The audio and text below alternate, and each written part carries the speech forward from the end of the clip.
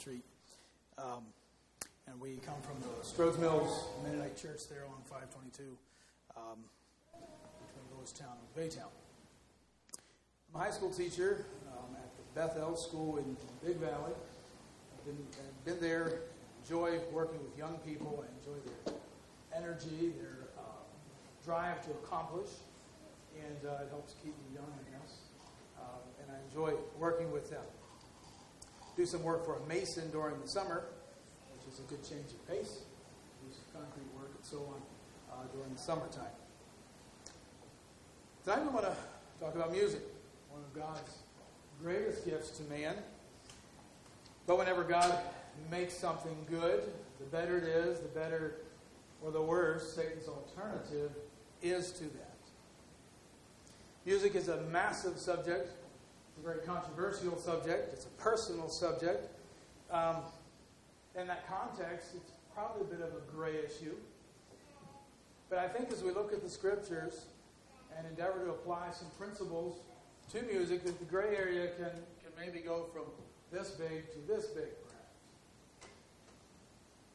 I don't have all the answers, but we're going to look at some biblical principles, some practical principles, some tools to help us evaluate music. I love the hard subject at school, the algebras, the physics, etc. But I really don't anticipate most of my students are going to remember all those hard equations when they leave school. If I call them up 5 years later and ask them to give me this, this, and this, they probably won't remember that.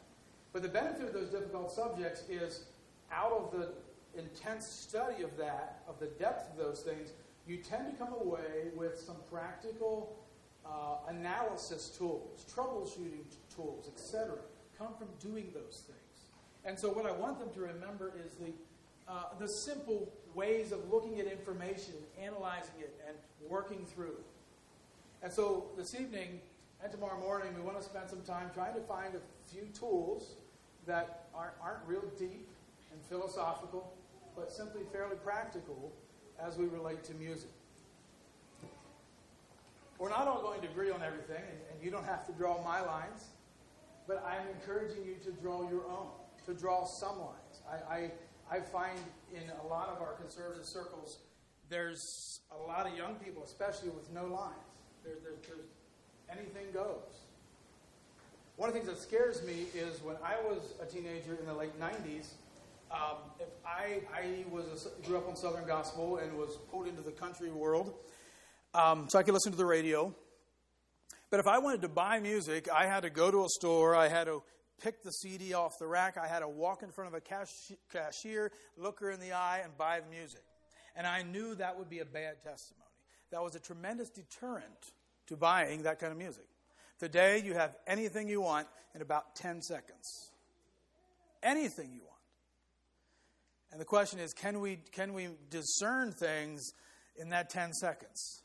Or are we open to anything that goes, secular or Christian?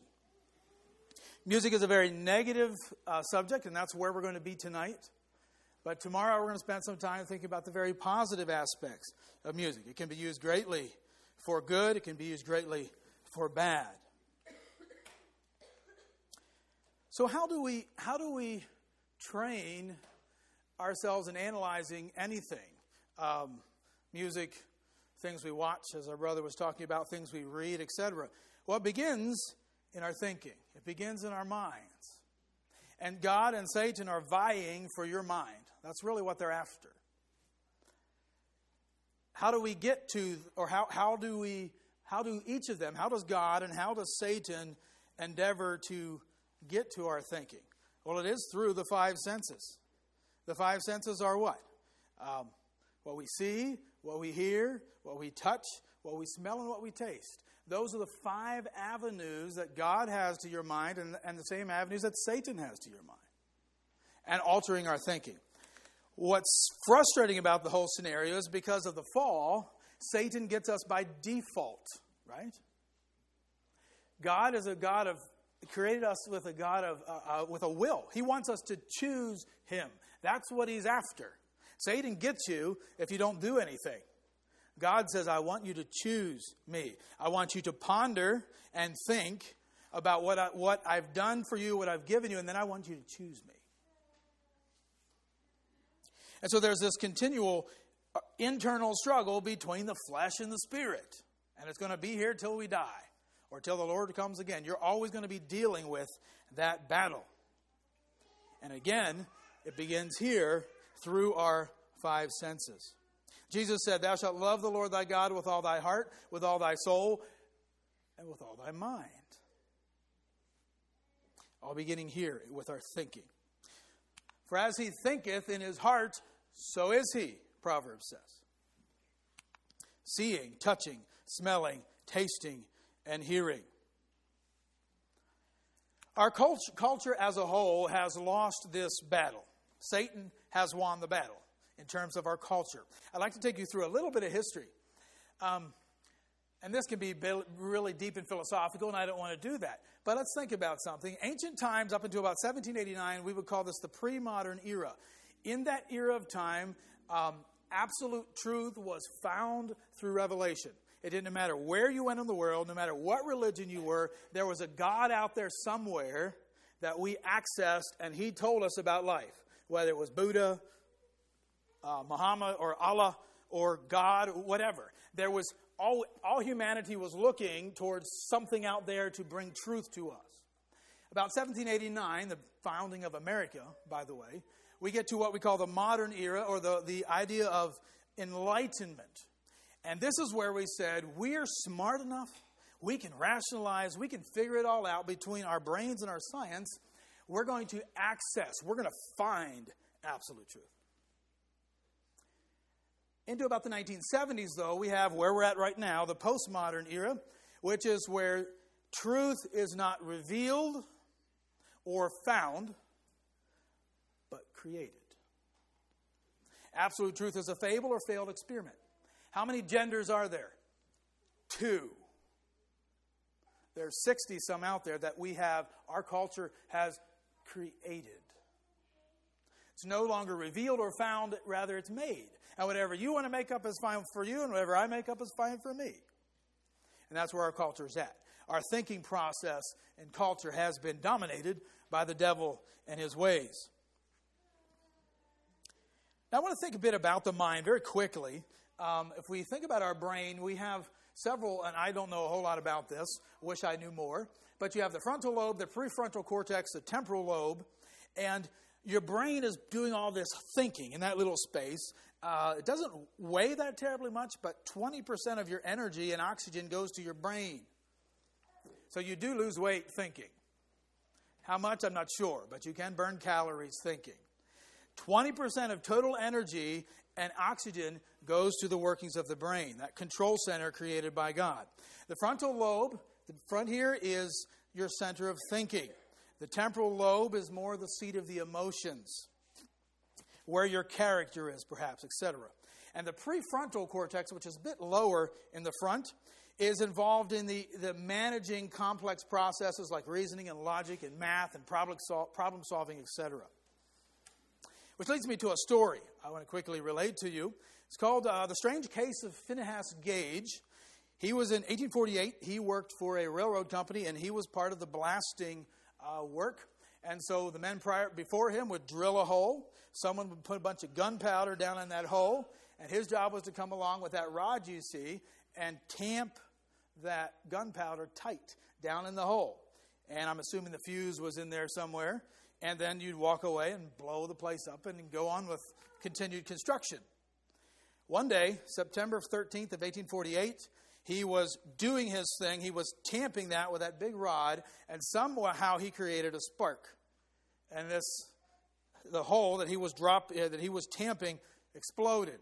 That rod went through the side of his head. That whole rod, it's about inch and a quarter in diameter. It weighs over 13 pounds, 3 feet 7 inches long. It went on the left side of his face and out through his head. Now his friends assumed he would be dead. He was conscious when they got there. He made it. He lost his eye, as you can see. But there's where that rod went through his head. Now, I want you to notice where it hit on its way through. that prefrontal cortex, that place of reasoning and rationalizing, was affected by this rod. What's noted, after this happened to this man and he actually recovered, which is amazing on all scales that he survived, he was a changed man. He went from a very nice, personable, don't know if he was a Christian or not, but he was a very decent person, to being very vulgar and vile and filthy. He divorced his wife, etc. Now, I don't know how God judges that. I left that up to God. But he turned into something completely different because the front of his brain was altered by that rod right there. His thinking and reasoning changed. I want to think a bit about music, tying to that a bit. Your brain works, and there's many different brain waves, but we're going to talk about two of them. One of them is the beta waves. The beta waves is where the frontal lobe is analyzing incoming information. Hopefully, if you're still in school, when the teacher's lecturing, you're in beta mode, where you are analyzing what's coming at him. Now, if you're falling asleep, not so well. But you're analyzing and thinking about the information that's coming in. The alpha waves, or what people call maybe an alpha state, is when your brain is just chilled out. You're relaxed. And there's no analysis happening. And anything can come in without you doing a lot of processing to what's coming into your mind. Drugs and alcohol damage that lobe, that prefrontal cortex. We had a man coming to our church. He doesn't come anymore. But he came for a while, and he was nice. He shook your hand. He would sit. But he had fried his brains on drugs. And he just kind of spaced out, kind of starey. Again, you talk to him. Again, I don't know how God judges that. But he had fried that frontal cortex on drugs in his past.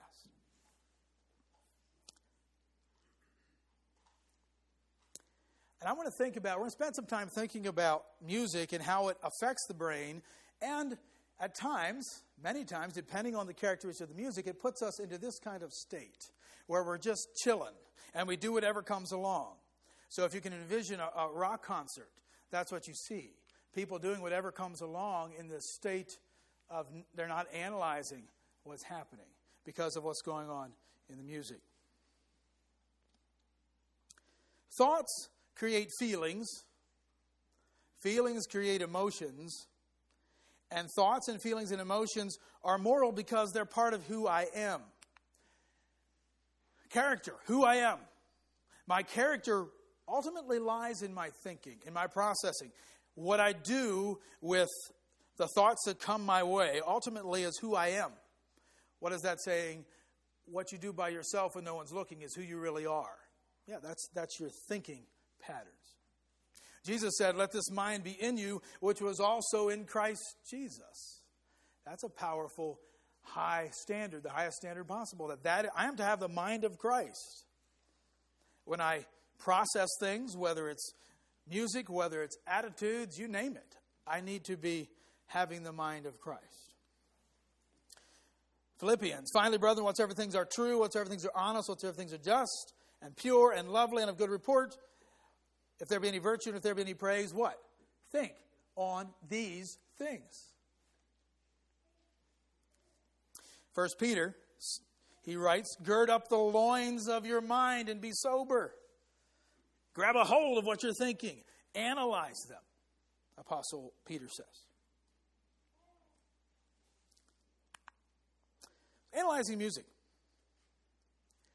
The devil uses a lot of kinds of music to put people into this alpha state where we're just chilled out, or perhaps we're in a frenzy and not analyzing what's coming in.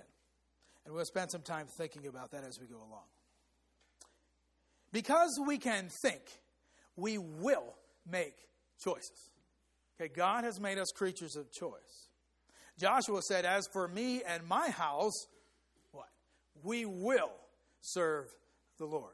Because we can think, we will make choices, making us responsible for the analysis of anything that comes across our way. I want to say something here at the beginning. I'll say it again. If I mention any names or reference any kinds of music, I am not judging the people.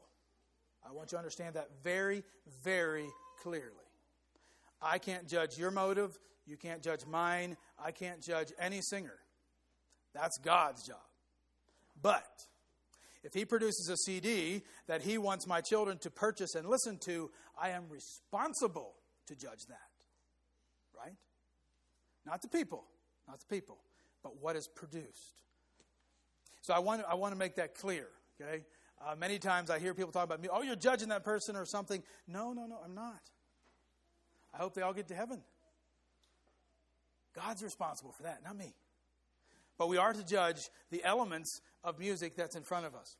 Our goal this evening is to allow the Lord to give us some clear direction through His Word as to the characteristics of the music we allow into our churches, homes, and everyday lives. A few key verses. Ephesians, proving what is acceptable unto the Lord. A couple of things there. We got a lot of action going on there. It's a commandment, first of all. We are to prove something. We are to test it. We're to analyze it. And we're supposed to decide what's acceptable to God, not what's acceptable to me. This isn't about what I like, because I can like an awful lot of music very quickly.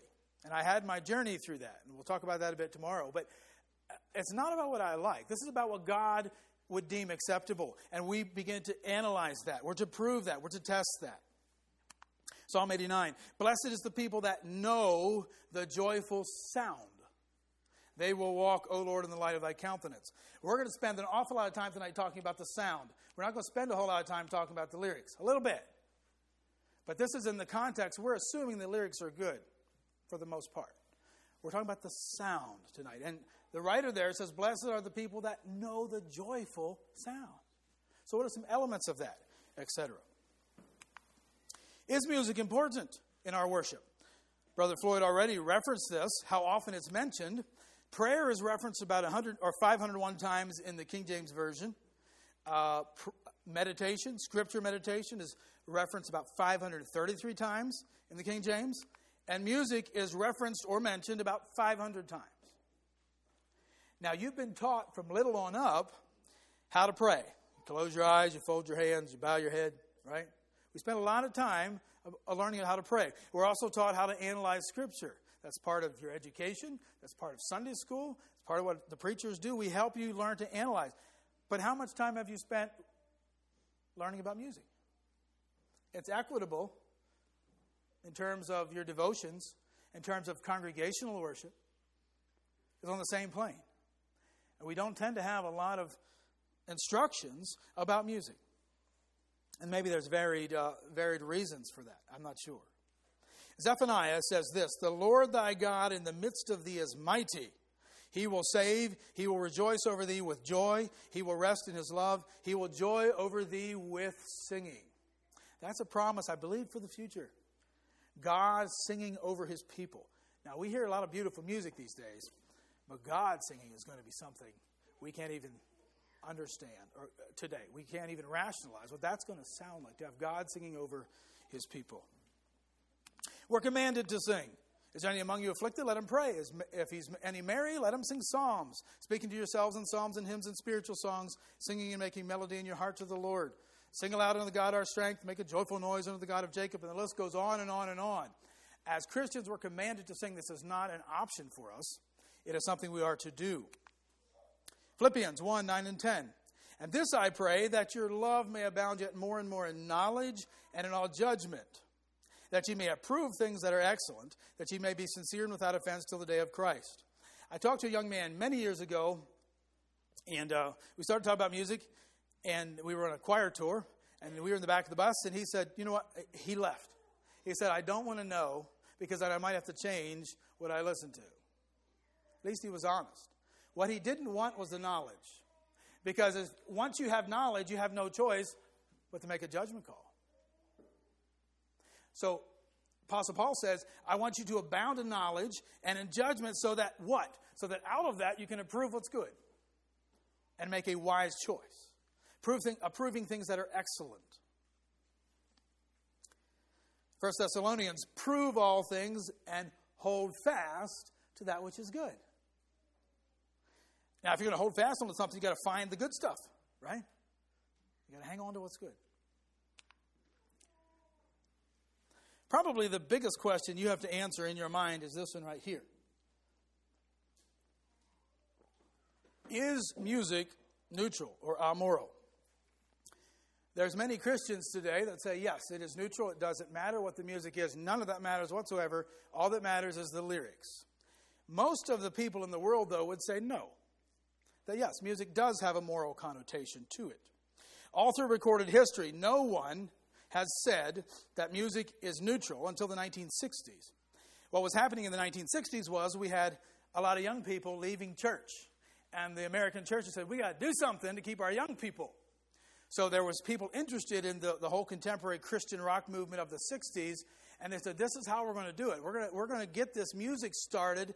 We don't want to lose them. We want to be relevant. We need some kind of pop music that'll keep our young people. And that was the start of the CCM movement. But for them to be able to do that, they had to say that the music doesn't matter. This quote here, I'm going to give you a lot of secular quotes. Most of the quotes I give you tonight are secular because they're not giving an ideology. They're not trying to support something. They're just stating this is what it is. These ladies are therapists at a university. They work with children and so on. This is what they say. Music is not just a special part of life. It represents life itself. From it, we receive inspiration, excitement, and emotional enrichment. With it, we create to communicate and express who we are. Well, that's character building right there. And again, they're not Christians. They're not trying to support an ideology. They're just simply saying this is the power of music. This is what it can do for us. Isaiah 1:18 says, come now and let us reason together, saith the Lord. Though your sins be as scarlet, they shall be as white as snow. Though they be red like crimson, they shall be as wool. And so tonight we want to spend some time reasoning together and thinking about some things. Again, I don't have all the answers. But I would like to share some things with you that may, Lord willing, can be of help to you. Is music neutral? Well, there's a man by the name of Elvis Presley that you might know. And there's a story about him I want to tell you. From a book, a fascinating book, and off the top of my head, I forget what it was. But J.D. Sumner and the Stamps, a Southern Gospel Quartet, backed him in his rock concerts in the 60s. So J.D. Sumner and Elvis were really good friends. And J.D. tells the story, prior to J.D. Sumner and the Stamps, the Imperials or another gospel quartet, they had backed up Elvis, and they moved away from Elvis and stepped into the CCM music. And they made a recording of this Christian rock stuff. So they sent one back to Elvis. Now, J.D. Sumner said, this is what he said, Elvis took that record, put it on the record player, and he began to listen to it. Shortly after that, he took the record off the record player and he broke it across his knee. And this is what the king of rock and roll said. He said, if they're going to sing rock, why don't they sing rock? If they're going to sing gospel, why don't they sing gospel? The king of rock and roll made a very distinct line betwixt what is Christian and what is not. There's our book. Hungry for Heaven. Let me give you some other quotes from some men from that era. Ray Charles, who was a jazz legend. He was a jazz musician in the same time period as Elvis. Look what he says. He says, to have played jazz in a church would have been an abomination. If I go into a church, I am deadly serious. Everyone must stand alone at the time of judgment. Since I play jazz music, I won't record a religious album because I was brought up to believe that you can't serve two gods. If you're going to play the blues, then play the blues. If you're going to do religious music, then do religious music. It may be antiquated, I don't know, but I still feel the same way today, and that was in 1981. He said you can't do both. He has a fairly high moral standard here, doesn't he? I hope he lived up to it. I don't know if he got saved at the end of life or not. But he says, when I go to church, I'm before, this is serious business. And I'm not going to bring my blues into this. It doesn't belong here.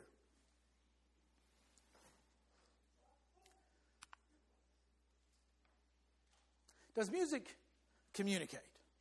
Does music itself communicate?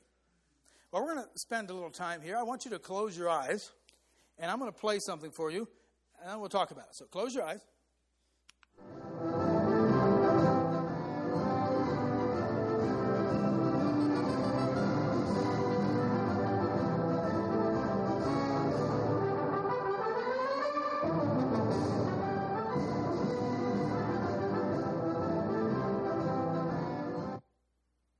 Sorry about Okay.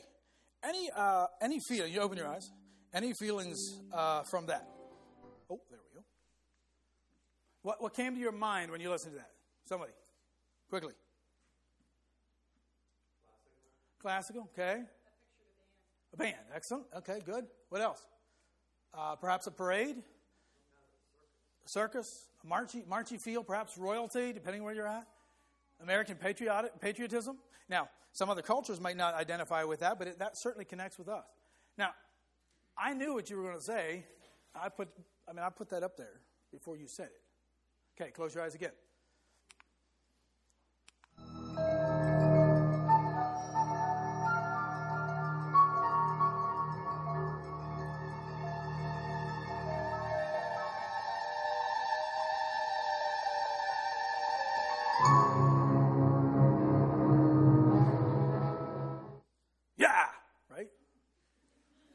Okay, what comes to your mind? Absolutely, the bad guys around the corner. Sure, there's suspense there. Again, I knew what was coming. Okay, close your eyes again.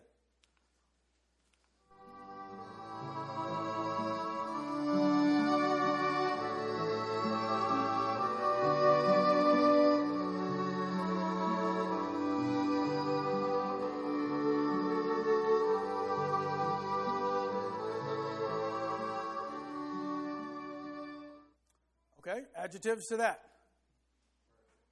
What? Worship, okay. Wedding, excellent, yes. That one's up here. Relaxed, sure, very peaceful. American wedding, that's canon indeed. Many of your weddings use that today. Sure. Now, what did we just do? We went through 3 very distinct emotions without one word being spoken, right? And we all felt the exact same thing. Because that communicated with you. Not a word was said.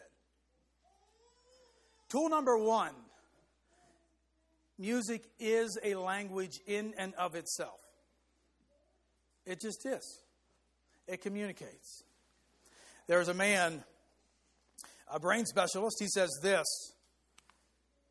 He's worked with brains. He says, music triggers a flood of human emotions and images that have the ability to instantaneously produce very powerful changes in emotional states. Take it from a brain guy. In 25 years of working with the brain, I still cannot affect a person's state of mind the way that one simple song can. And we just did that. If I kept playing that scary stuff and you kept your eyes closed, I probably, etc. We could do something with that. We're going through some very strong emotional states. He says, I can't do it like one simple song can.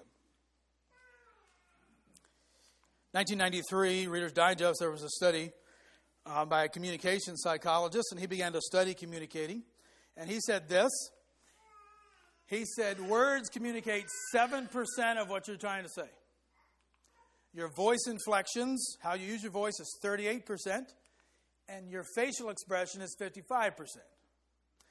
So ultimately, that's 93% of your communication is outside of what you actually say. So I come home from work, and I ask my wife if she had a good day, and she says, I had a lovely day. Is that what she had? No. She's communicating to me exactly the opposite by her voice inflections and her face. It had nothing to do with her words. She told me she had a good day in her words. That's not what she communicated. During a 1993 interview, Michael Jackson, who's gone now, explained the reason for some of his filthy sexual gestures during his concerts. This is what he said. He said, it happens subliminally. It's the music that compels me to do it. You don't think about it, it just happens. I'm a slave to the rhythm. So he would, in his concerts, he gets in that alpha state where he just lets his body do what the music asks it to do. And he said, it just happens. And that was one of the reasons he was popular.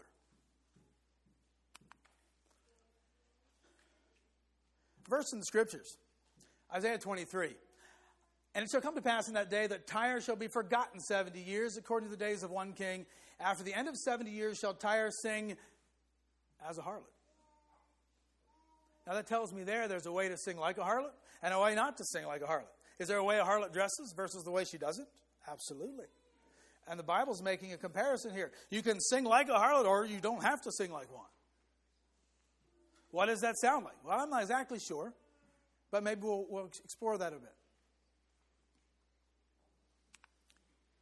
Music makes its mark. Each medium of communication leaves its mark by altering our institutions and personal attitudes and values. This is from long before the smartphone. I would like to say the smartphone and our communications, that's also a medium that is majorly impacting us and altering us if we're not careful. I use one too. I'm not passing judgment. I'm saying it's easy for that to alter our personal values. Music is a method of communication, and each medium of communication does alter who we are. Plato said, long before Jesus, "Let me make the songs of a nation, and I care not who makes its laws." He said, I don't care who the president is or who the king is. If I can make the music, I can run the country.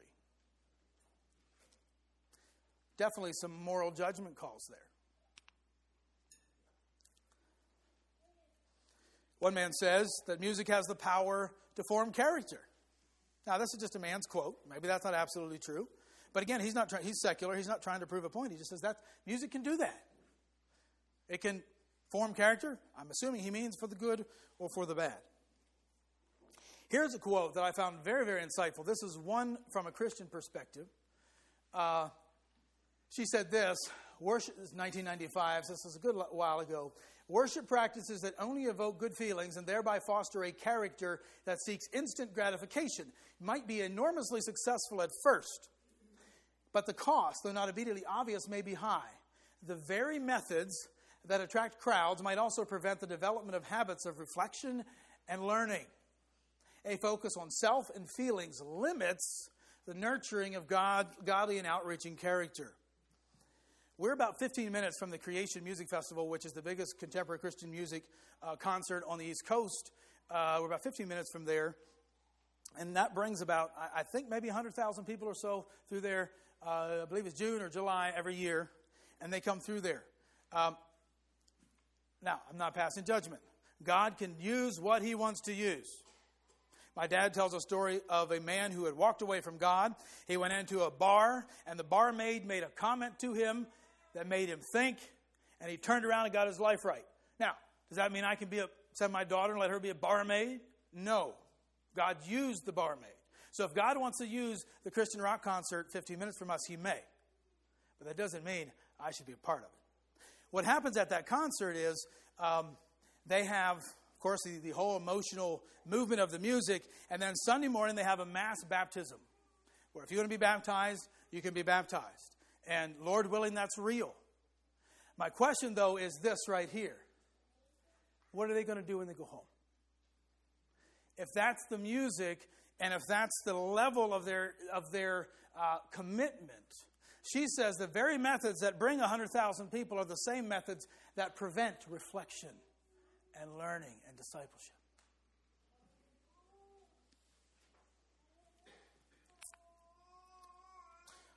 Quote from a professor at Boston College, again, not a Christian. He says this, rock confirms the young people's right to have and express strong sensual emotions. The message is your feelings are sacred and nothing is set above them. This is in essence all that rock is about.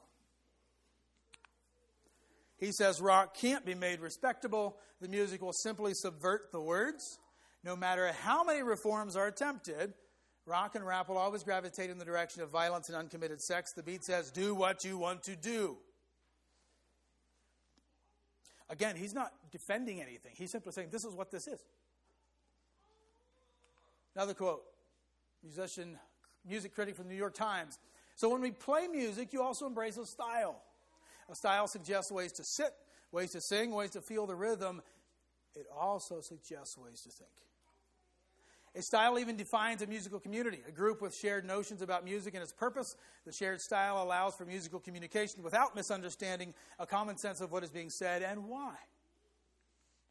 So if I was to go down to Nashville, put on some cowboy boots, jeans, a big old Stetson hat, and an acoustic guitar, and walk down the street, you think I would connect with a whole bunch of people down there and they would know exactly what I'm about? Yeah, absolutely. Or I could go to Nashville, put on a bunch of black leather, put a couple tattoos on, a lot of black makeup. I could walk down the street and also connect with a whole bunch of people.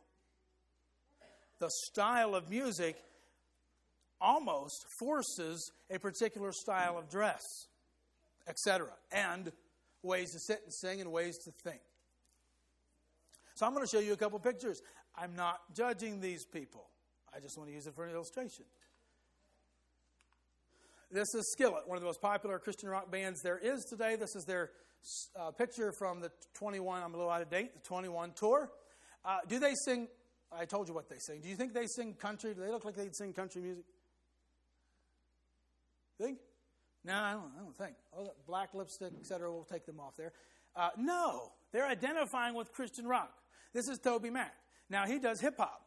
Does that fit his clothes? The flat hat, the little hat down here, the sunglasses, the loose tie. That's the hip-hop look. Very distinct from that. But it's because of the style of music he does. What about these guys? What do they sing? Christian country, right? They got the belts and the hats and the jeans. Okay. I'm just simply saying that the music, that the style of music, and by the way, this is totally aside from these. All three of them could be singing Amazing Grace. This has nothing to do with the text, nothing whatsoever to do with the text. Solely on the style of music and what's being communicated. By the way, if tonight there was, you got a lot of musical things that happen down here in this area. So if there was 5 different musical things going on in the area, and you were going to go to one of them, and they were all singing Amazing Grace, what would determine where you went? Not the words, not at all. Only the style of music. Only the style of music. That will determine where you go. This man from MTV says, which was one of the worst things that happened to American culture in the 80s, he says, music tends to be a predictor of behavior and social values. He says, you tell me the music people like, and I'll tell you their views on abortion, whether we should increase military arms, and what their sense of humor is like. Maybe this is a little bit of a stretch, but basically he's saying, you tell me what kind of music they listen to, and I can tell you who they are and what they think and their value system, simply by the music they do.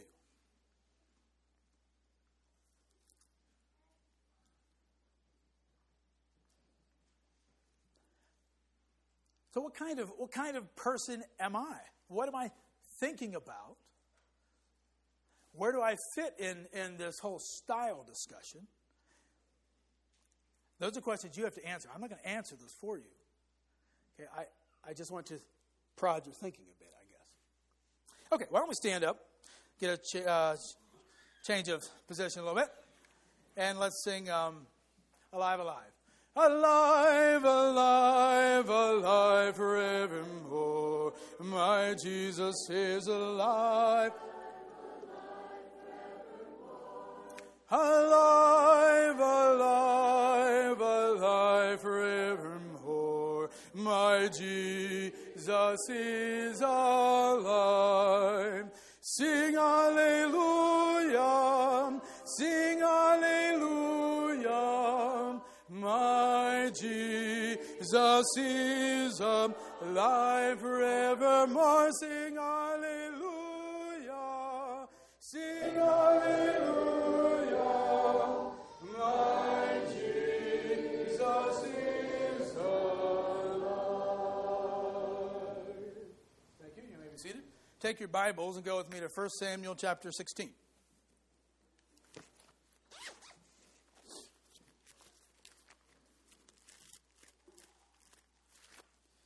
1 Samuel 16, and this is the story of David and Saul, one of their first meetings. And I'm not going to read it all for sake of time, but chapter 16, at the end of the verses, or end of the chapter, Saul needs something. Okay, he's frustrated. He needs some music. At least that's what his counselor said. And he said, well, find somebody. And they said, well, let's go find a cunning player on the harp. So let's go find someone who's good at this. This wasn't a haphazard player. This was someone who was cunning, who was skilled at playing the harp. Yeah, that son of Jesse. So they go out and get David. They bring him in. And he sits before Saul and he plays. Verse 23. And it came to pass when the evil spirit from God was upon Saul, that David took a harp and played with his hand. So Saul was refreshed, was well, and the evil spirit departed from him. Now, I'm not sure what an evil spirit from God is. I'll let you define that because I'm not sure. But that's what it says. So we'll take it for what it's worth. Something was heavy on Saul's mind, and David took a harp and he sang. No, he played. And when he played, 3 things happened. Saul was refreshed, he was well, and he was spiritually blessed by this evil spirit departing from him, based on the fact that David played. I don't think that was rock and roll. But 3 things, 3 effects of music. First of all, physical. Music affects us physically. What kind of body language comes with the music? What kind of motion do we want? Or what kind of motion does the music we listen to want from us? Well, when rock and roll came along, this has been some prior, but primarily rock and roll, they switched things up on us. And we call this syncopation. Rock beats are normal accented rhythms. If you're doing a 4-point pattern, it's simply 1, 2, 3, 4, 1, 2, 3, 4. And the syncopation flips that till we get an accent on 1, 2, 3, 4, 1, 2, 3, 4. This technique tends to connect with the body in a wrong way, which we're going to get to. Now, when we sing a song like Joyful, Joyful, We Adore Thee, that song has a lot of rhythm, but it's proper. We sing, Joyful, Joyful, we adore Thee. Now, try to reverse that rhythm. Joyful, joyful. I can't even sing it for you. Try to put the accent on the wrong beat of that song. You can't do it. But that's what rock music does. When we sing Joyful, Joyful, We Adore Thee, we often, someone, maybe your fingers will tap and so on. It appeals to the rhythm, but it's a proper rhythm. Let's think about Jesus Loves Me a bit. Proper rhythm for Jesus Loves Me. Jesus loves me, this I know, for the Bible tells me so. And rock's going to flip that and go, Jesus loves me, this I know, ho, for the Bible tells me so, ho. Doesn't work very well. What about this one? Hip-hop tends to do this, the accent beat 3. And so you have, Jesus loves me, this I know, for the Bible tells me so, little ones. That groove just shows up right there. Now, I wasn't even singing, but it's right there. Why? Because we're accenting the wrong beat. Tool number 2, if the motions are wrong, so is the music. Because it is the music which causes the motion. For you with young children, this is huge. Your children will, I guarantee you, will be honest. So if you're not sure about it, crank it up and see what their little bodies do. If it's appropriate, fine. But if not, then no. Wrong rhythms tend to communicate with the center of the body. Like I said, Joyful, Joyful, We Adore Thee, you might be tapping your toes, you might be tapping your fingers, but you don't have the sexual part of you moving. Wrong rhythms create, and your children will do it, an improper motion of the center of the body. Because that's what it's calling for. All you need to do is watch about 5 seconds of MTV, even a lot of modern Christian music, and you see exactly what I'm talking about. The improper motion of the center of the body. Have you ever seen someone walking down the street with their little earbuds on? You can't hear anything, but you see them, or sitting in their car doing their thing. What are they responding to? Not the text. It has nothing to do with the words. Absolutely nothing to do with the words. It's the music. The music is creating a particular motion. Some early rock and rollers knew this. One group said this: by carefully controlling the sequences of the rhythms, any pop performer can create audience hysteria. We know how to do it. So in Phoenix, this was probably the 60s, they created a riot. They engineered their music that they wanted to see if they really could do this, and they did it. One man said, one of the reasons we're successful is that we're able to keep the music hard and direct so that it communicates directly with the body. It bypasses the thinking and the analysis, goes straight to your body, and that's why people like this. So are drums wrong? I'm going to play you 3 examples of drums, and then we'll talk about them. First one.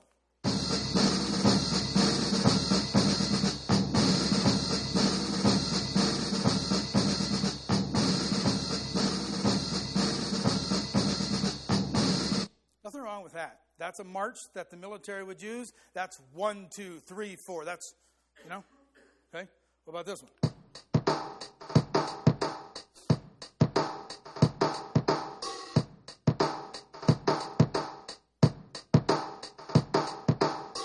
All that is a drum set. But what emotions would be evoked by that? I'm not going to do it. But what would it look like if I was grooving to that? What about this one?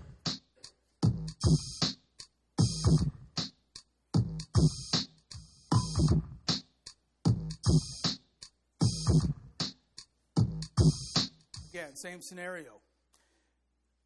My point is, it's not about the instrument.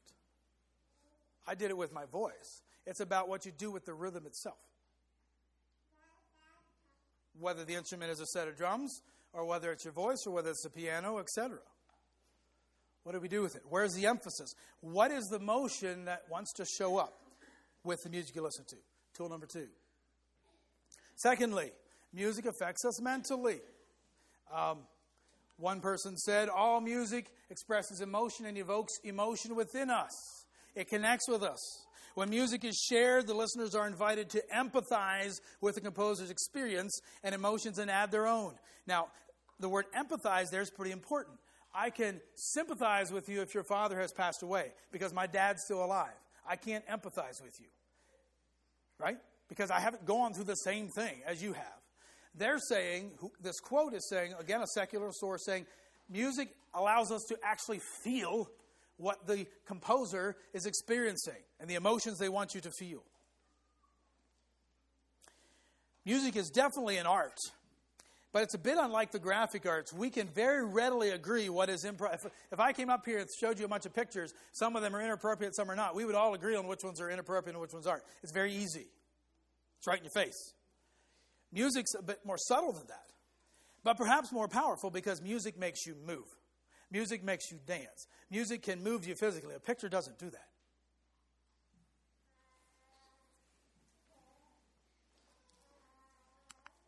There was a man, high school student, so I'm proud of this high school student from Virginia. I spent some time with this story. This is a fascinating story. David Merrill, probably about 25 years ago, he's in Virginia Beach, I believe, down in Virginia. And he was interested in music and how music affects things. So he was very perceptive. He did a really good job in his experiment. He got 72 white mice. They came in 72 different boxes, and he took them home to his basement. For 1 week, they were allowed to adjust to his basement together. After that, he took each of these critters, all 72 mice, and this would take a long time, and ran them through a maze 3 times in a row and measured how long it took for these mice to get through the maze. On average, it took about 10 minutes to get through the maze. That's just the beginning of his experiment. Then he took these 3 mice, he divided them in groups of 24.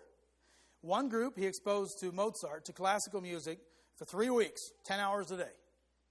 The other group he exposed to no music at all. That's the control group. Nothing changed for them. The other group he exposed to rock music for 10 hours a day for 3 weeks. After the 3 weeks, he brought them all back out and he ran them back through the maze again. In their 12th and final run, the unexposed mice, the control group, only needed about half the time. They got to where they could get through it in about 5 minutes instead of 10 minutes. He would put, I'm assuming, a piece of cheese or something at the other end, and they'd find their way through. So they got used to this maze, and they got through in 5 minutes instead of 10. The classical mice that had been listening to classical music got through that course in a minute and a half. The hard rockers, well, you can guess. They beat themselves black and blue as they lurched through the maze as if they were drunk, stumbling into the walls, even though these poor rodents only needed 10 minutes to complete the task before the rock music. Now it took them about a half an hour. 20 times more than the group that had been exposed to classical music. He also noticed that the rock and roll mice did not even lift their noses to analyze where the cheese was. They just stayed. Why? Because that off rhythm is totally opposed to the normal rhythms of the heart, etc. And these little critters couldn't handle this. Well, he brought them all back together, and he threw them all back together. He's going to take them back to the pet store. I don't know if the pet store was going to take them back or not. And do you know what? The hard rock mice started to beat up on the other one, so he had to separate them again. Now, he showed his findings to the scientific community, and there was some scientists who said, we're not interested in hearing the truth in the experiment, so we're going to do this ourselves. They did it, and the exact same thing happened. And they were scientists, so they were actually able to analyze the brains of these little mice, and the brains of the mice that had been exposed to the rock and roll actually had literal physical branching in the brain that was brought on by that music. It was affecting that frontal cortex, as it were.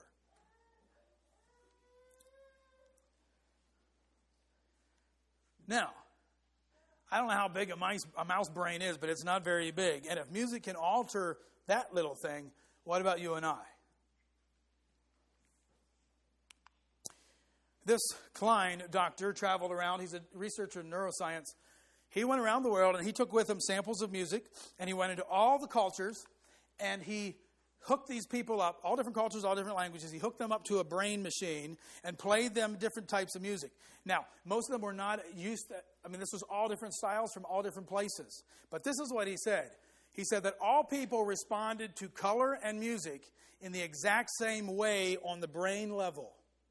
Obviously, someone in Africa doesn't know what American music is, so they wouldn't understand what we just listened to here. But he's saying on a brain level, the way the brain responded, all cultures, no matter where they were from, responded to color, literal color, and to music in exactly the same way on a brain wave, on the brain level. All human beings respond to visual and audible stimuli in exactly the same way. The same imprint is made on the brain, and language and culture had no bearing on how the brain handled the music that he was playing for them. Another book that I found a bit fascinating, at least sections of it, it's quite a deep read. This man said, he says, they've also shown that the driving drum rhythms in excess of 3 to 4 beats per second will put the brain into a state of stress, regardless if the listener likes or dislikes the music.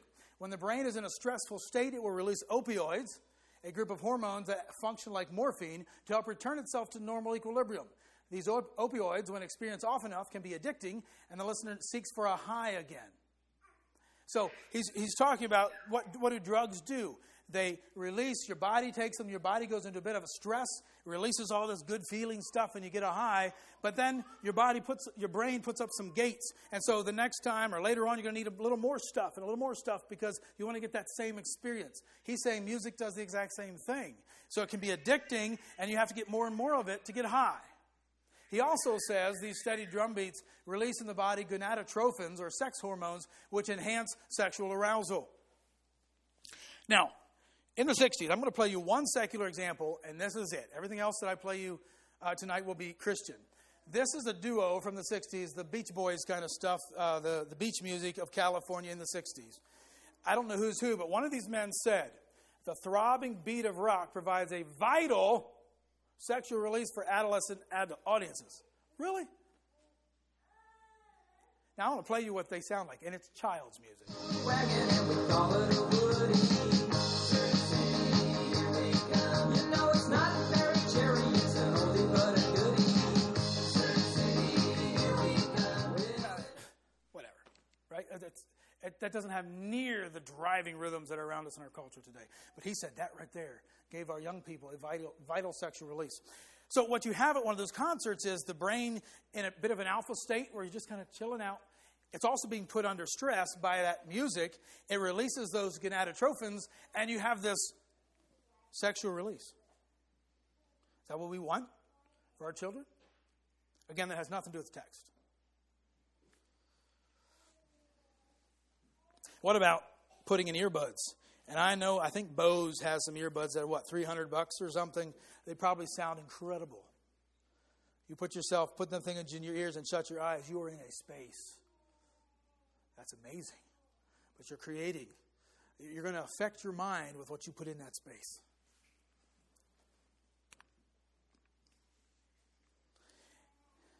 Anything that affects you physically and emotionally. We had an emotional experience here. You got scared, as it were. You relaxed. We got happy. We experienced something emotional. And we know that music creates a physical response. Anything that affects you physically and emotionally will affect you spiritually. There's no other options. What I eat affects me, right? What I look at affects me emotionally and physically, perhaps. And it's going to affect me spiritually. There's no choice in that. Because we are physical and emotional beings.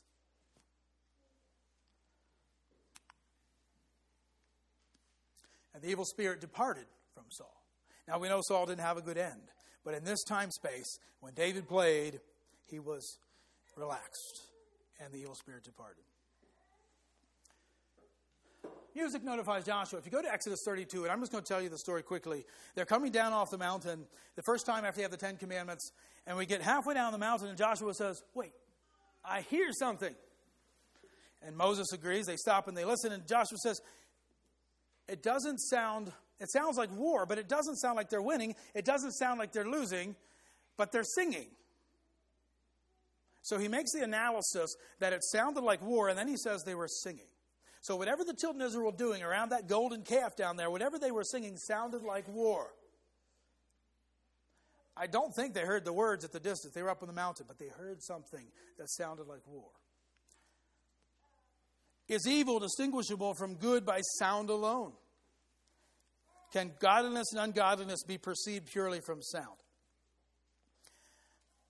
I used to play an example. I don't anymore because of the nastiness of it. But back when my older boys were little, we went to Burger King for some reason, and we got them a children's meal for some reason. And in that was a CD. It's called Dance Dance Revolution. I believe it's a video game these days. I think it probably was introduced. That would have been probably 2007, 2006. So I got this CD. Okay, I'll see what it sounds like. So I took it home. I had a pretty good sound system. Popped that CD in and started playing it. My little boys were beside me. And we got to one particular song that scared them. It was evil from top to bottom. And they didn't have to understand it. The text fit it so well. The lady was singing in a very sexual voice, something about let the music fill your soul, let your body take control. It was evil. And I used to play it, but I don't anymore because of that fact. It was very easy to determine it was ungodly. This then takes us, though, to perhaps another very important question, and that's this. What's more important? The words or the music? Do you have a good answer for that? Well, I don't know. I'm not sure I do, but I remember reading in a book, and I would highly recommend this. Back in the 50s and 60s, Lancaster Mennonite Conference down here published something they called the Music Messenger, and it was a bi-monthly, I think, or else quarterly little paper that you get in your mailbox, like we do, about music and song leading and all that good stuff. And it was a fascinating little paper. Well, Eastern Mennonite Publications took all 10 years and put it in a book. You really should buy it if you ever see it, called the Music Messenger. It's a great little resource. So I was paging through that one time, and I ran across the man this question, and he said, that's an easy answer. Really? So I read the article. And this is what he said, and I think it's a great answer to a tough question. He said, when a song is new, the music is the most important. As a song settles into our hymnals, into our churches, the text becomes more important. If I asked you about Amazing Grace, you would tell me about the text. We just would. It's part of us. But when that song was written, without the music, we wouldn't have Amazing Grace. Without good music, there would be no song like Amazing Grace. That new songbook you just got is wonderful. There's tons of music in there you probably don't know. When the song leader gets up and says, we're going to learn this song, what do you think about? Not the words. And that's great. You've got to think about the music if you're going to sing. You can't make music if you don't look at it. But if you sing that song every Sunday for a month or two, you know what's going to happen? The focus will shift from the notes to what we're singing about. I'll guarantee it. Because you become familiar with it. So initially, the music is what's important because it gives it wings. But after a while, the text begins to impact us. And I think that's a great answer to a very difficult question.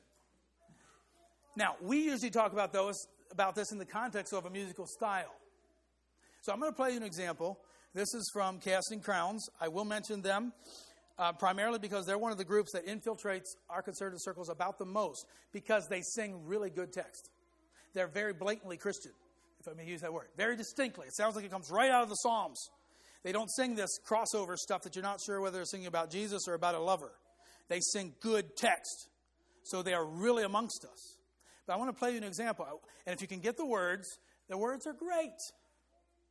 But the music overrides the text. God, you are my God. Earnestly I seek you, oh my soul. I thirst for you, my body aches in a dry and weary land.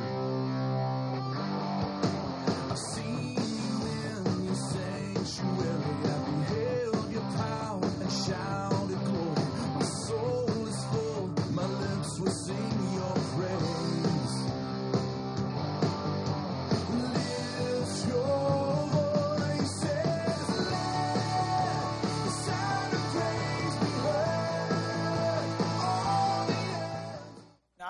I can get into that in about 5 seconds.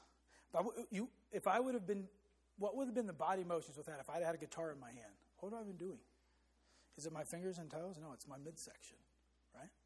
If you ever watch them play, it's inappropriate motion. I'm not judging them. Please, please, please. Not at all. If someone was outside here right now, did they hear the words? No. They heard that driving rhythm. As a young person, in the middle, well, it was before I was really in any, I listened to Southern Gospel, that's what I grew up on, that's what I had. There was a young fella in town, he was a bad boy, he was a town bad boy, everybody knew it. He lived up from us a bit. One time I was pulling into town at the stoplight, and he was on the sidewalk in his bike. And I don't know what possessed me, but I had some Southern Gospel on with a pretty good rhythm. I turned it up, and I looked at him, and he looked at me and went, that hit really hard. He didn't hear the words. He could have cared less. He heard a rhythm that connected with him. Yeah. Now, I don't know where he's at today. He was in and out of prison. Really sad situation. But I certainly didn't leave a testimony for Jesus Christ that day. I don't care what the words were. Because that rhythm overrides the words. Tool number 3. Music comes as a package. Some Christians say, well, I want to defend contemporary music. I can listen to the words. I'm not going to listen to the music. It won't affect me. There's others that say, well, I want to listen to secular rock and roll, so I'll just listen to the music. I won't listen to the words. Well, you can't have it both ways. It comes as a package. Filtering isn't possible. I like good, true, and false questions at school. A good, true, and false question is 95% truth, at least. 5% error. But if you put true down there, you're going to get it wrong, right? You reject the whole statement based on that little bit of error. How about, I'm going to start a Salvation Cigarettes company. I'm going to put tracts in every box. Every box will be covered with John 3:16. We're going to market this to all the people that smoke so that we can get the scriptures into their hands. Does that work? How about a John 3:16 beer company? We're going to do this in a big way. Again, we're going to get to all the people that drink. We're going to make sure the scriptures are everywhere in their faces when they buy our product. Everywhere. They can't miss Jesus. How about a Gospel Illustrated swimsuit edition? We'll have the ladies hold up Bible verses. By the way, there was a man who was involved in pornography, supposedly became a Christian. He said, between me and my pornography, we're going to win people for the Lord. Is that going to work? If I would hang up a poster over here, and on that poster was a terrible, filthy picture, on the front of that picture, John 3:16 was there. Would you let that hanging there because of John 3:16? No. How about a picture of Jesus on the cross or a beautiful landscape, and I would put terrible curse words across it? Would you let that hang there because of that beautiful picture? No. No. You reject the entire package because half of it's wrong. Folks, we do the same thing with Christian rock and Christian country and Christian rap and Christian this and Christian that. We take the world sound that's as much from the pit as pornography is, and we put Christian in it somehow, and we expect that package to honor God and to be a powerful impact in my life. You can't do it. I'm not judging them, okay? I'm talking about the material here. I'm not judging the guys that build the salvation. We're judging the stuff. That's what we're analyzing.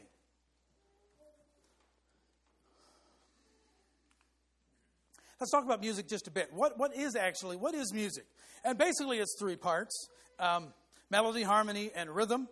Melody applies primarily to the spiritual part of man, and I'll explain why. If you go home and sing Amazing Grace, are you singing alto? Tenor? Bass? If you're singing to the cows in the morning, and you're singing whatever song, are you singing a part? You're pretty good if you can. If you can sing bass the whole way through a song. No, what are you singing? The melody. The melody is the direct connection to the text.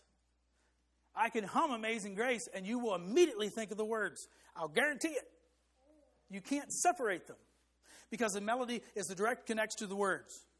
Harmony connects to the mind, because it takes you and me some thought process, like we just did a little while ago. We look at the music, we look at those little shapes, and we sing. We have to engage our minds in that, and that's great. That's good. That's a good thing. And ultimately then, oh, by the way, the Pilgrims sang melody unison on Sundays. They felt like singing parts was too pleasurable. I'm glad we sing parts, but it's just an interesting thing. They realized the connection of this to the seriousness of Sunday. And of course, we talked about this, the rhythm affecting the body. Is my heart working? Is it? I mean, this is a definitive yes. Okay. How do you know? Can you see it? I'm still alive. Yeah, right. Okay. So if you can see my jugular veins, I'm standing here, there'd be a problem, right? I need a nurse. Or veins across your head just pumping. If there is no rhythm, there is no music. You got to have rhythm. I'm not debunking rhythm here tonight. Without rhythm, there is no music. Without your heart doing its thing, you're dead. Music is dead without rhythm as well. Too much, you're sick. It needs to be underneath. It needs to be there, but it needs to take its rightful place inside. Keeping that music alive, but not overriding it like we've been hearing this evening. But like I said, you got to have rhythm. Now, a syllogism, I like syllogisms as a school teacher. This is a logical formula or argument consisting of two premises and the resulting conclusion. So, for the Christian, any preoccupation with the body is sensuality. Whether it's sexuality, whether it's gluttony, whether it's intemperance, anything that if we're preoccupied with something physically, we call that sensuality. Number two, or A plus B, rhythm is the sensual part of music. It's the part that connects to the body. It's the part that makes you move. The text doesn't do it. The harmony doesn't do it. The rhythm does. A plus B equals C. Therefore, music, which is primarily rhythm, is sensual.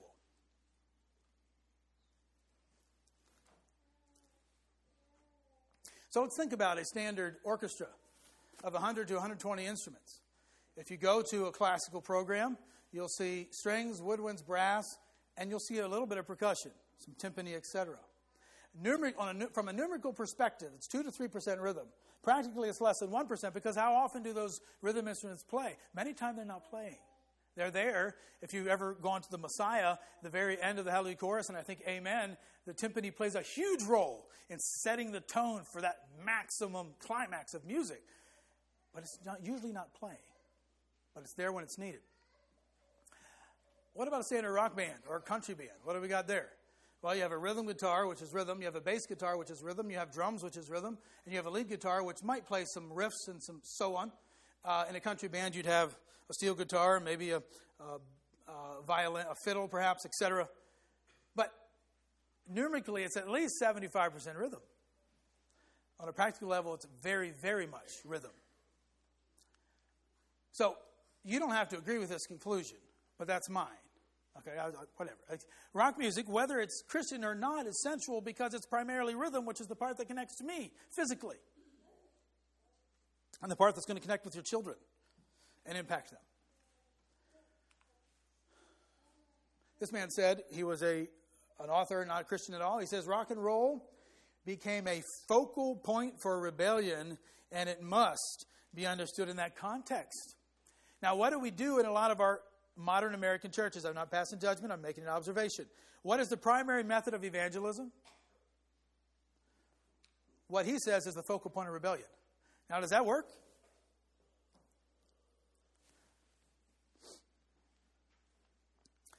This man, Stephen Miller, wrote to support contemporary Christian music. So he writes to say, hey, there's nothing wrong with any of this. None of this matters. Look what he says. He says, using what is neutral in a society as a vehicle for the gospel is not only acceptable, it's sound missionary strategy. That is a true statement. Absolutely. The problem is, that's not true. This is not a neutral discussion here. These men won't tell you it's neutral. I shouldn't even start the conversation. There was a rapper, Alice Cooper, who was a man. I think he used, not a rapper, a rocker in the 60s and 70s. I think he used to bite off bats' heads and crazy stuff like that in his concerts. But he would tell you what he's about. I'm about rebellion. I'm about sex. I'm about all that. That's what I am. No bones about it. They told you that. This man says, oh, that's neutral. No, that matters. And if we're going to, and this is very acceptable. A true statement, except for the fact that music society doesn't consider neutral. I'm going to play a few examples, pretty short ones, a rock example, a hip-hop example, and then an a cappella example. And I want you to think about the rhythm. Again, think about the guys outside. Hopefully nobody's out there. I don't want to offend your neighbors or anything like that. But think about the rhythm superseding, overriding the message of the text.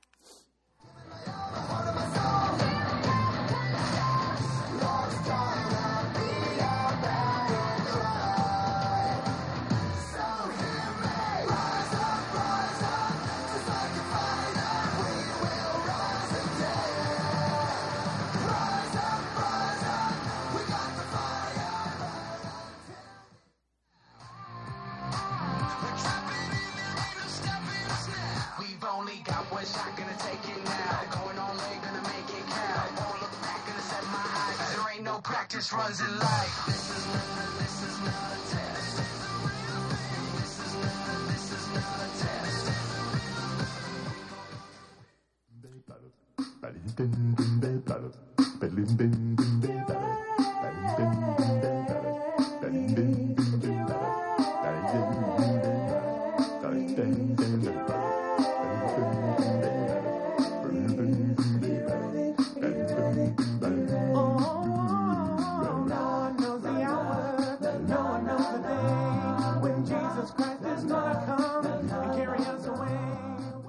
That's a cappella. And I've done some studio recording, and so it's not as hard as you might think to do that kind of stuff if you got the right equipment. Anyways, too much rhythm? Again, I'm not judging the singers, okay? Please. That's between them and God. But I get this one sometimes. We hear people say, well, but they're so sincere. Maybe they are. But in scriptures, truth is never divorced from sincerity. Joshua, now therefore fear the Lord and serve him in sincerity and in truth. Sincerity must be connected with truth. 1 Corinthians, purge out therefore the old leaven, that ye may be a new lump as ye are unleavened. For even Christ our Passover is sacrificed for us. Therefore let us keep the feast, not with old leaven, neither with the leaven of malice and wickedness, but with the unleavened bread of what? Sincerity and truth. And this I pray, that your love may abound yet more and more in knowledge and in all judgment, that ye may prove that things that are excellent, that ye may be sincere and without offense till the day of Christ. What's preceding the sincerity? Knowledge and judgment and truth. Sincerity is not the what we determine how we run life. How do you know I'm sincere? You don't. You really don't. And I don't know if you are. That is not the judgment call. The judgment call is truth, the Word of God, the principles of the Scriptures. That's the judgment call. And Apostle Paul says, once you know that, then you can be sincere. Then you can be sincere. Notice that? When you know. What are some other areas which may affect us musically besides rhythm? We spent a lot of time talking about rhythm, and that's probably one of the biggest ones.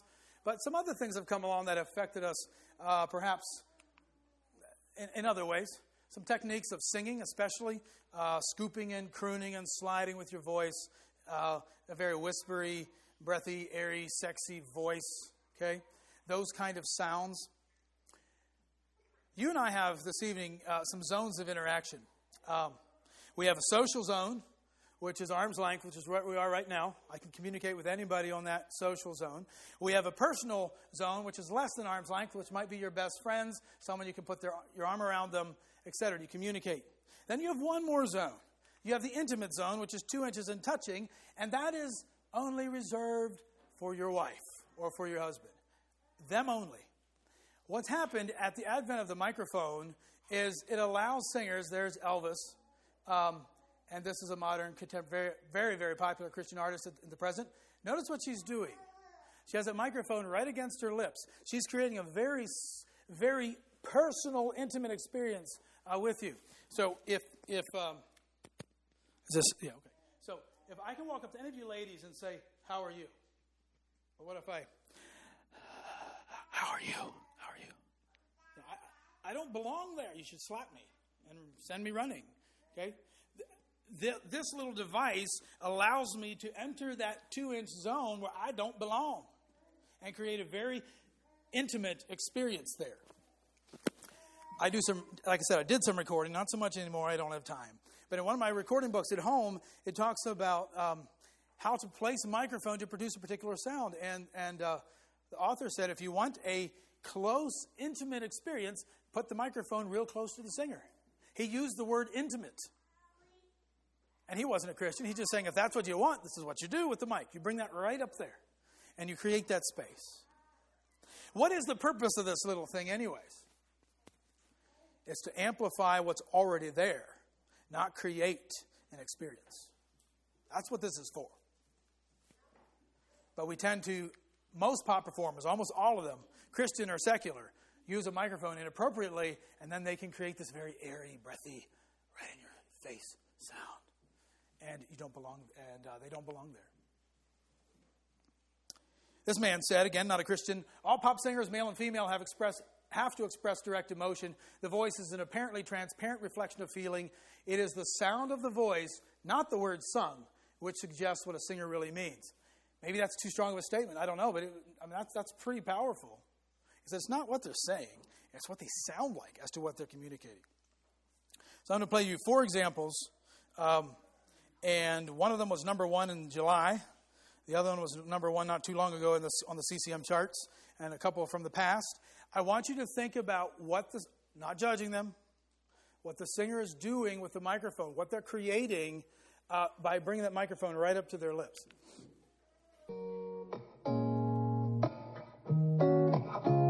It's been a couple years I've been on my own. Now I know that I'm not alone. You're giving me a reason to carry on, yeah, everything is different nowadays. I lost a few ones along the way. I had to learn to trust it'll be okay. Every moment I was sure I wouldn't make it through. I was safe because of you. I don't know.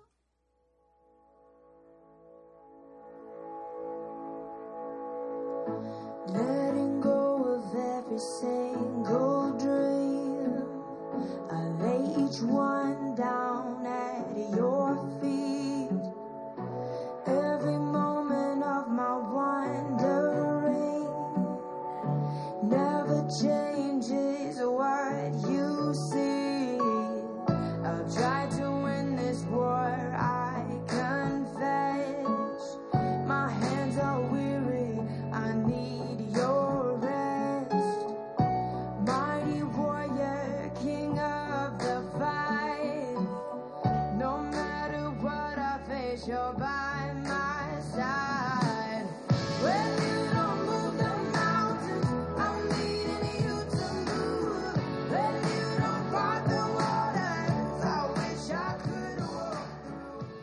again, too much rhythm, and this one as well. I've been thinking lately about you. When it hit me from nowhere, out of the gray, everything's been Singing about God, not about a friend. Now that I'm moved, if all I had was one last breath, I'd spend it just to sing your praise, just to say your name.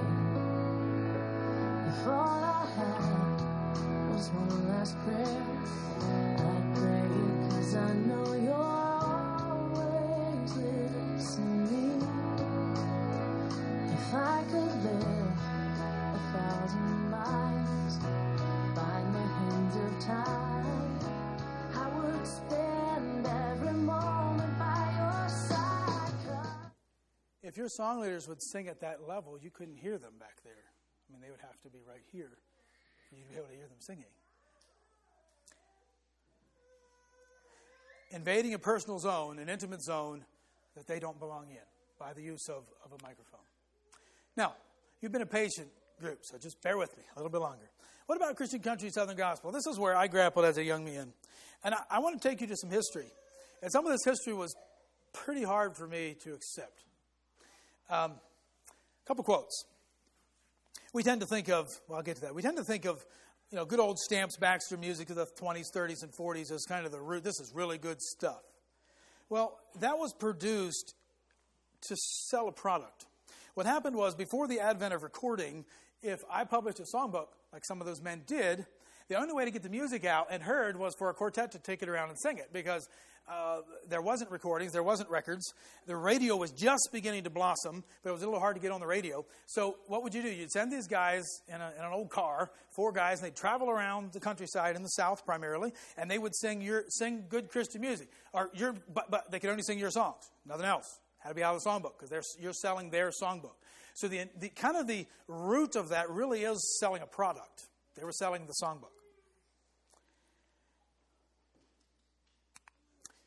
This is from a book, that same Hungry for Heaven book. This is really fascinating. These are quotes from him in a lot of research here. He says, Hovey Lister, again, one of those good old Stamps Baxter men. If you recognize any of these names, this does go back pretty far. And J. Cass, they formed the Statesman Quartet, which was to become one of the first supergroups of white gospel, catapulting the music to commercial acceptability and setting the style for the emergent rock and rollers bred on holy music. Think about what that is. He said that the Stamps Baxter music set the stage for rock and roll. Although much was made of the evils of dancing, show business, jukeboxes, and so on, the success of the gospel quartets was largely due to their presenting much of the same gloss and excitement in an acceptable context. The songs are about loving your neighbor, being holy, and not giving into modern religion. That's the text now. But the performance drew from blues, pop, country, ragtime, and jazz. Elvis Presley grew up on these gospel music. That's why he was so connected to the gospel world. He had at least 3, maybe 4 Southern gospel quartets that backed him up in all his concerts. I don't understand how that one works. I mean, his concerts were inappropriate. It was bad news, but these gospel quartets followed him around and backed him up. They were background vocalists for him, and he was good friends with a lot of them. Another quote, this man wrote Blue Suede Shoes, which is one of Elvis's popular, he had many popular songs, obviously. This is one of them. And this is what he said. He said, in the early days, gospel music had as much to do with rock and roll as anything else.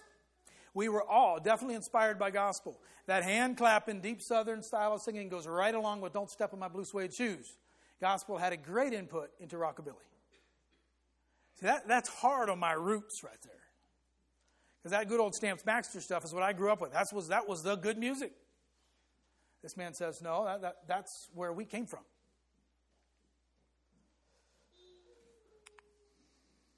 I ran into an article about 2000. It was 2000. I picked up a CCM magazine, which they don't publish anymore because of the advent of the internet.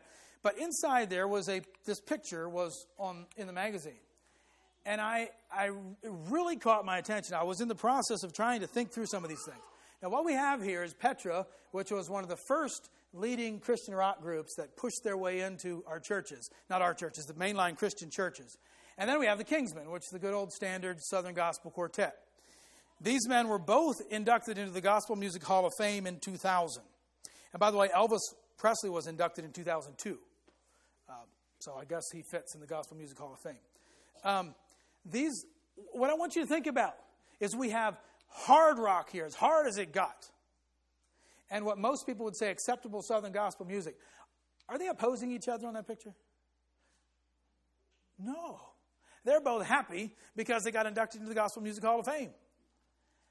The music of the Kingsmen is substantially milder. I understand that. But the mindset, the philosophy is the same.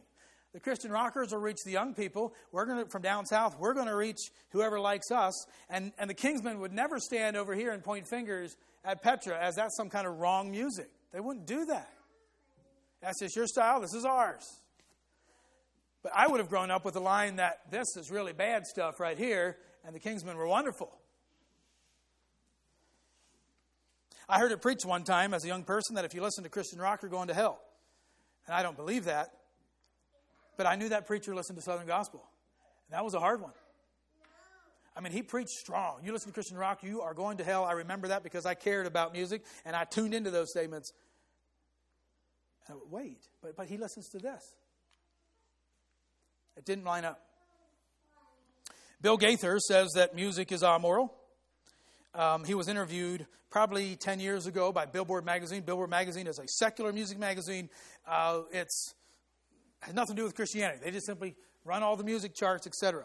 And he was being interviewed, and he had switched promoters for his reunion tours that he does. And they quoted Gaither as saying, Gaither said this to Billboard magazine. He said, "We're trying to look ahead and be ahead of the game." Now, if there was ever a time Bill Gaither should have stood up for Jesus Christ, it was when he was being interviewed by Billboard magazine. But he didn't. He said, "This is a game. We'll stay ahead of the game." Now, I'll sing Bill Gaither songs because of what it is. It doesn't mean that his songs are all bad. But his approach has taken him down a long road from where he was in the 60s to where he is today. Because he says music doesn't matter. None of that matters. In the early days, there was a publisher of Southern Gospel Music said this. They said, Southern Gospel Music is so this would be the Stamps Baxter, family entertainment with a message. Entertainment that a fair or a civic organization can sponsor and not feel like they're getting too churchy. That sounds exactly like the contemporary music's approach today. Yeah, a fair, they can go sing at the local fair. They can go sing some other places because they're not too churchy. But they're good entertainment.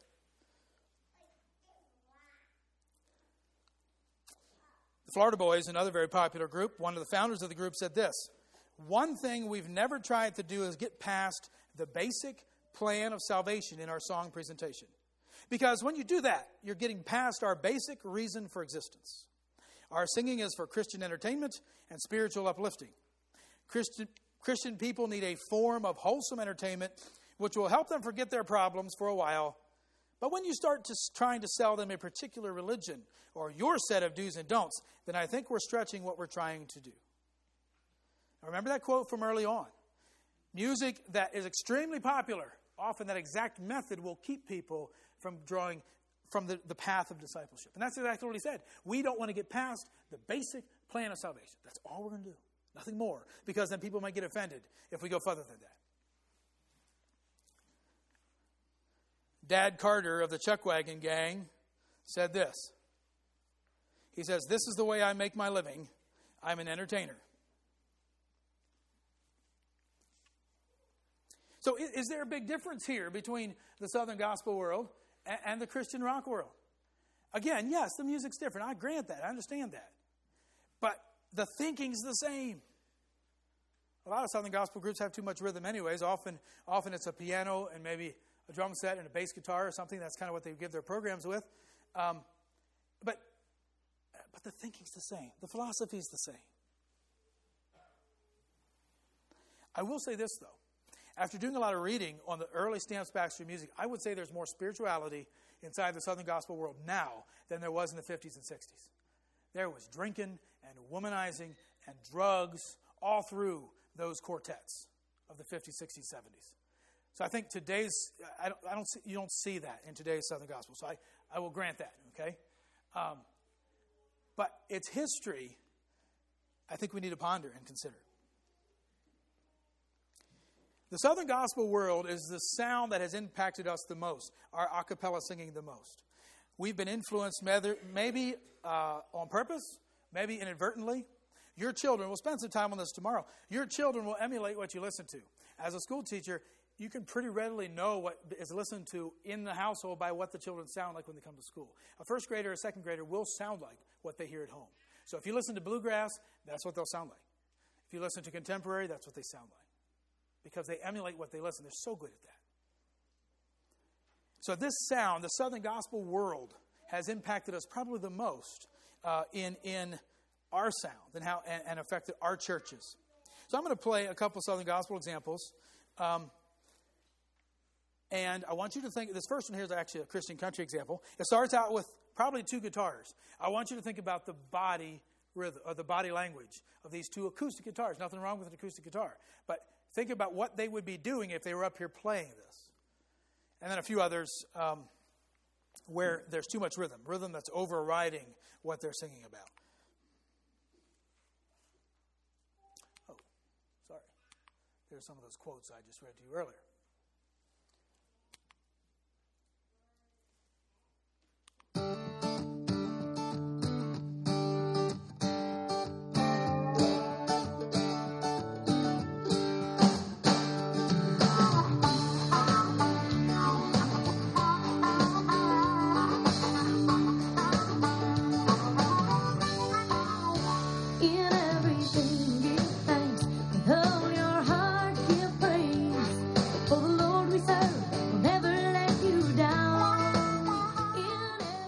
Modern Southern Gospel Quartet song that's been popular recently.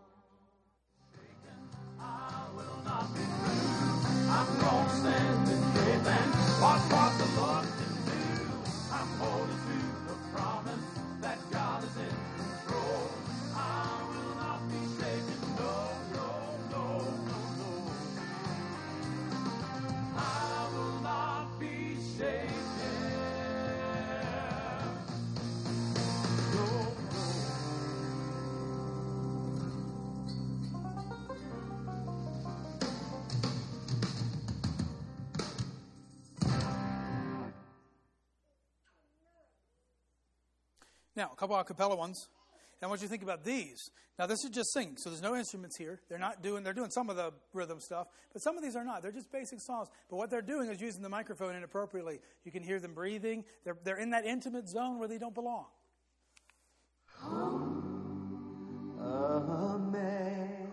Amazing grace. Sliding around here on this one. How sweet the sound that sang, oh, wretch like me, wretch like me, I once.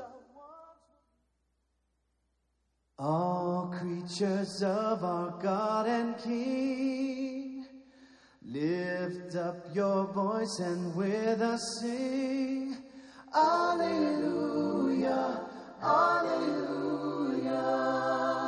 Thou burning sun with golden beam, thou silver moon.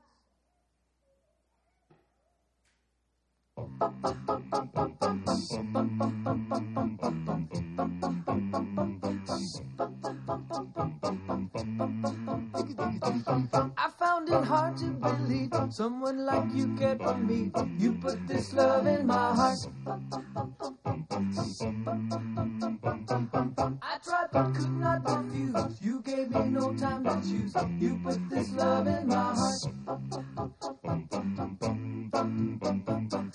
I want to know where the bad feelings go when I'm depressed. All the texts are great. Nothing wrong at all with the text. But what are they styling them by? Last screen. I believe that God has created music as a vehicle to carry the message of the lyrics. Both must move in the same direction, and that's to honor and glorify Him.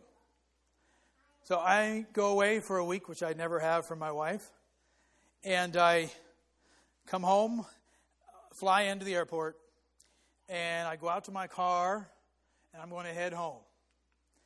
And my wife is waiting for me. Let's assume we don't have cell phones, so she doesn't know when I'm coming, which that's a long time ago. And what's she looking for? She's looking for that little red car. Does she care about the car? No. She cares about me. But if the car goes south when I live north, she's never going to get to me. I'm not going to get home. The car has to take me where it's supposed to go. The car has to carry the text. Your music has to carry the text in a proper way, in the same direction, to honor and glorify God. Thank you. Tomorrow we're going to spend some time thinking about the good side of music, how it can impact us, some tools there. And then tomorrow forenoon, before lunch, we'll do some singing. And I love my favorite songbook you just got. So we'll do some singing out of that and talk about maybe some practical aspects of leading singing and so forth. So come prepared to sing instead of just listen to me rattle for an hour and a half tomorrow morning. I always leave these wondering what people are thinking. I want you to think. That's all. That's a big assignment. You don't have to draw my lines, but I want you to think. Because your children will be impacted. Your young people are being impacted by what they listen to. So think and evaluate. And don't be scared to set some lines. I think there'll be some eternal benefits to creating some lines that point our young people and our children towards God. Thank you very much. We'll give our time back to Floyd.